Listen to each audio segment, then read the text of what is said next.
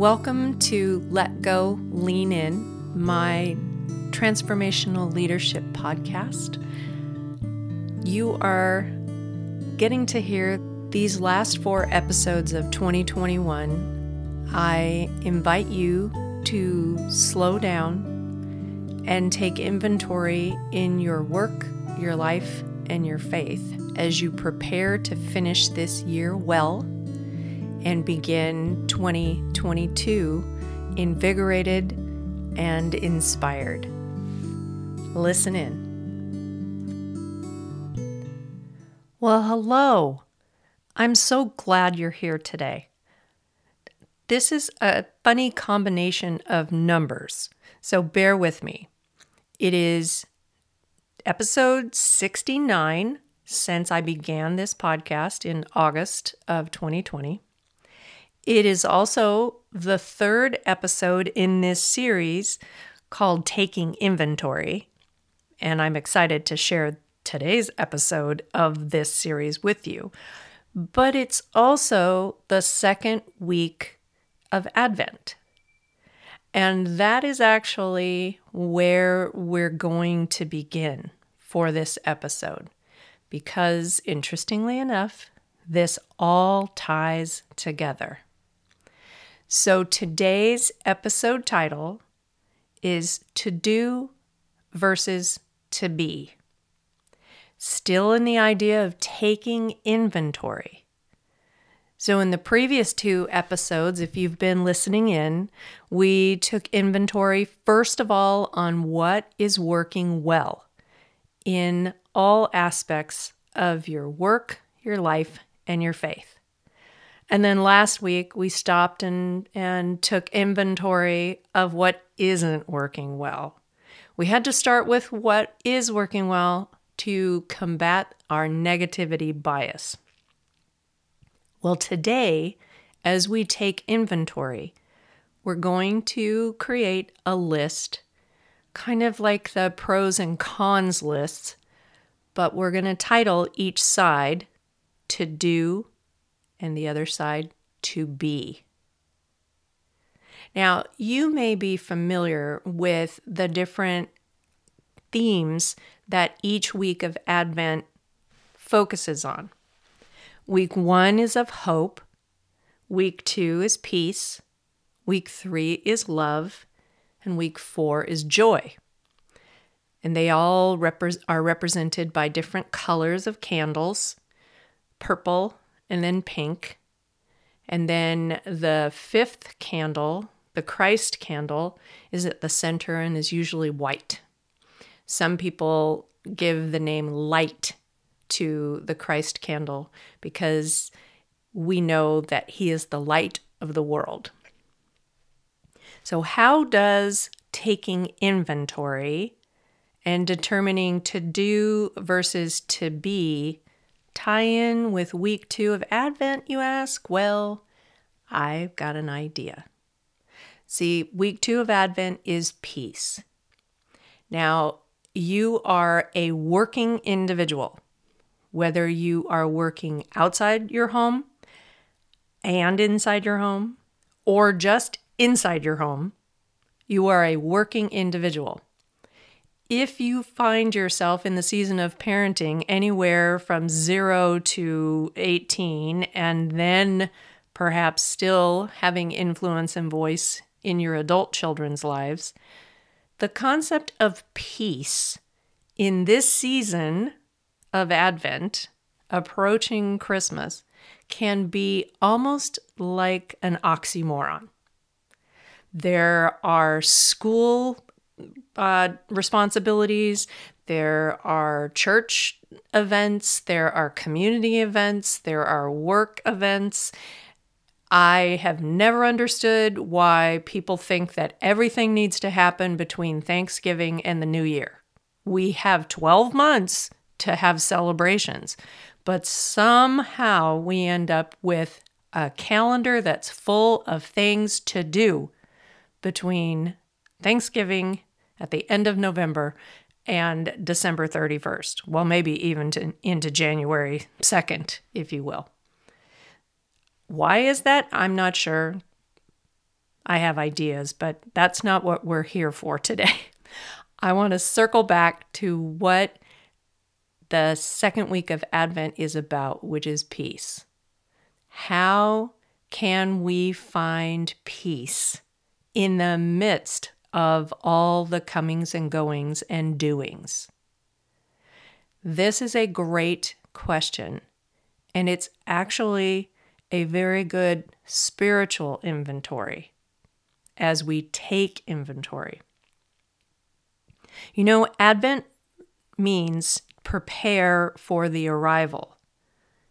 And to prepare for someone's arrival in your home, you do some typical things. You probably are dusting and sweeping and vacuuming and maybe changing the linens and grocery shopping and making sure you have food to serve your guest that you're making room for.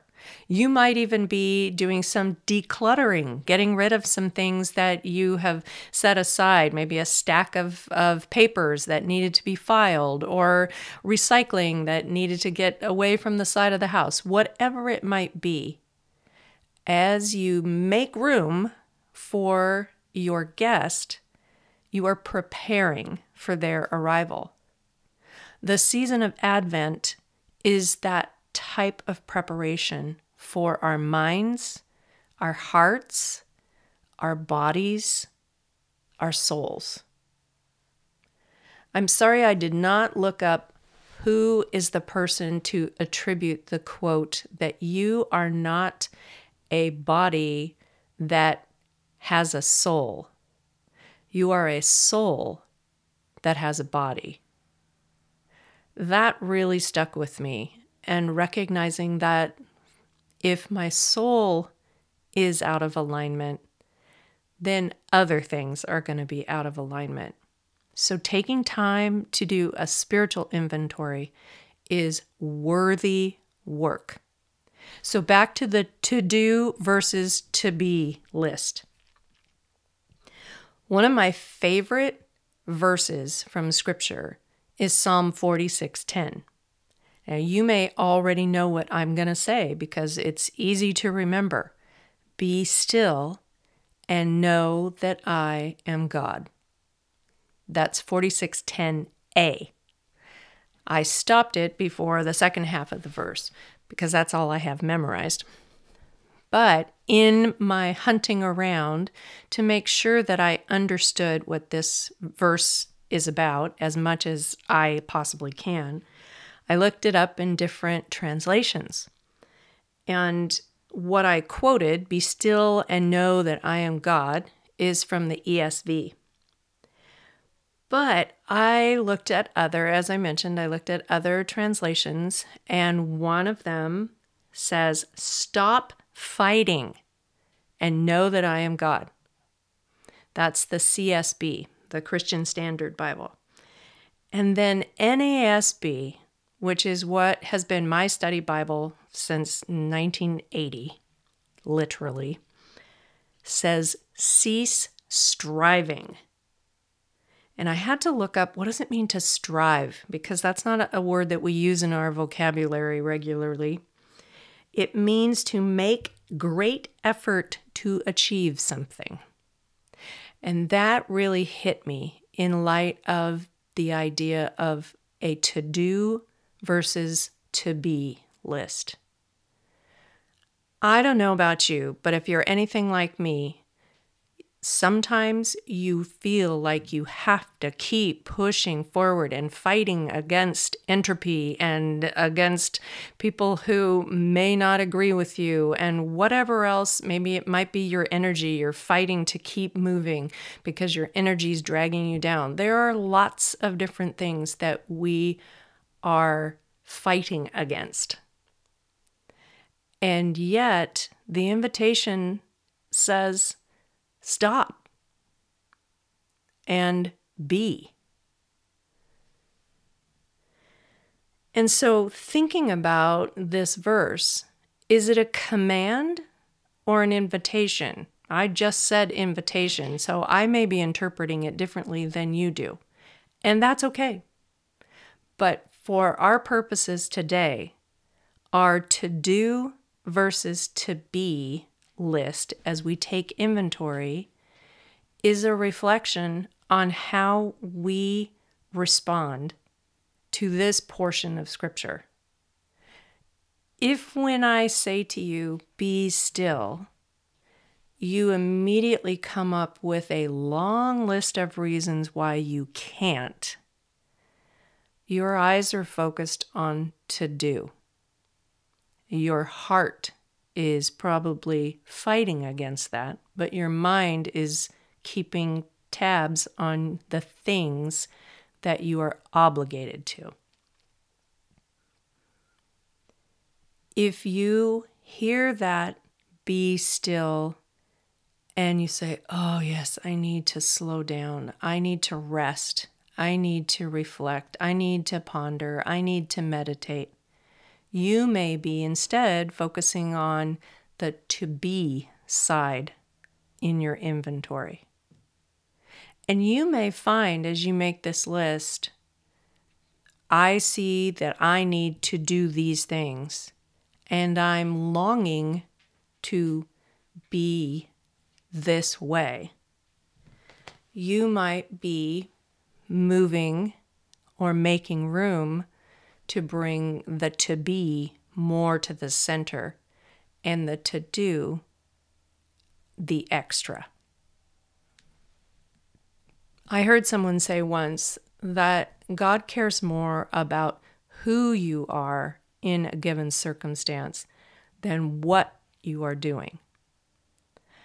And that slowed me down a bit to consider, then who am I and how do I want to move through the world so that I reflect the presence of God in my life?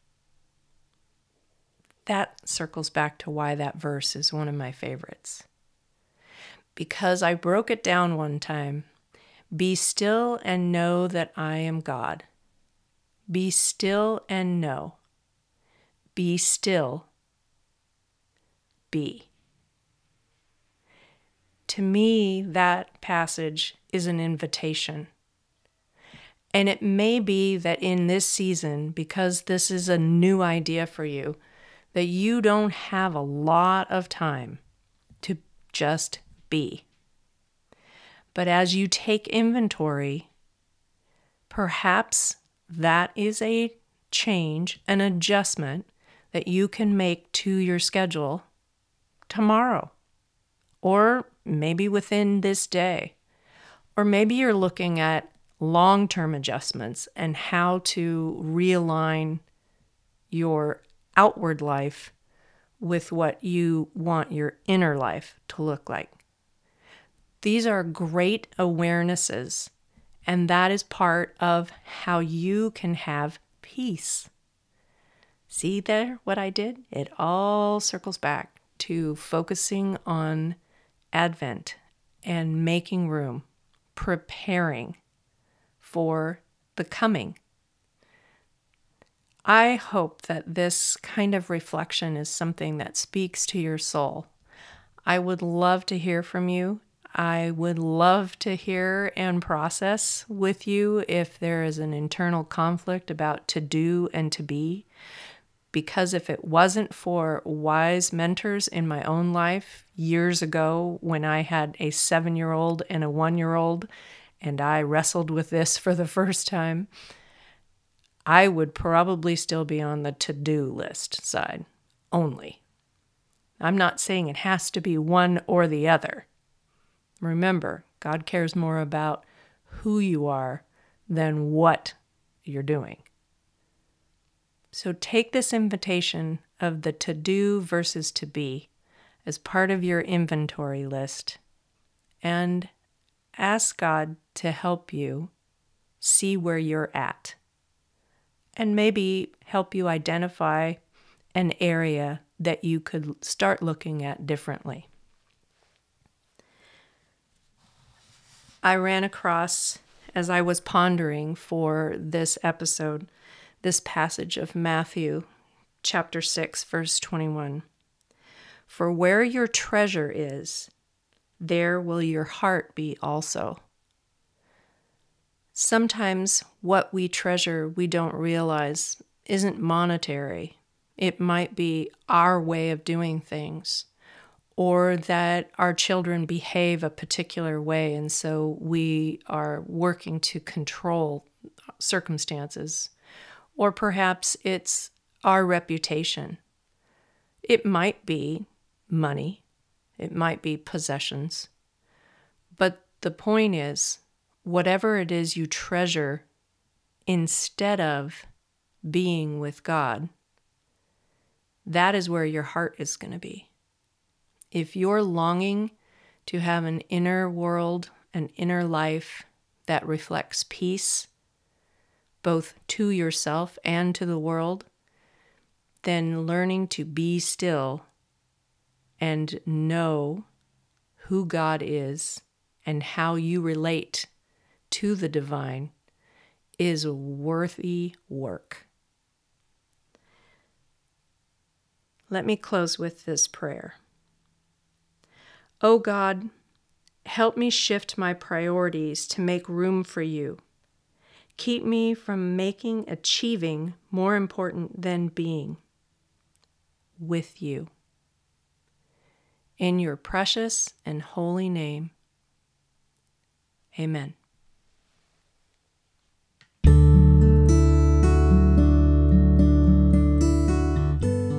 Well, thank you for being here for this episode of Let Go, Lean In. As I mentioned at the beginning, this is one of 4 episodes focusing on taking inventory.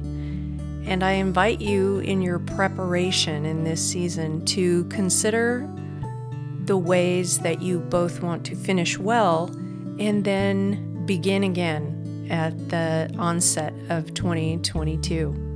And I invite you to consider joining a coaching group focused on using the Enneagram in application, not simply as a I know my number, but what difference does it make? And so in 2022, I will be hosting coaching groups focused on the Enneagram. And if you're at all interested in participating in that, you can message me through email at lisa@lisalewiscoaching.com and let me know that you're interested.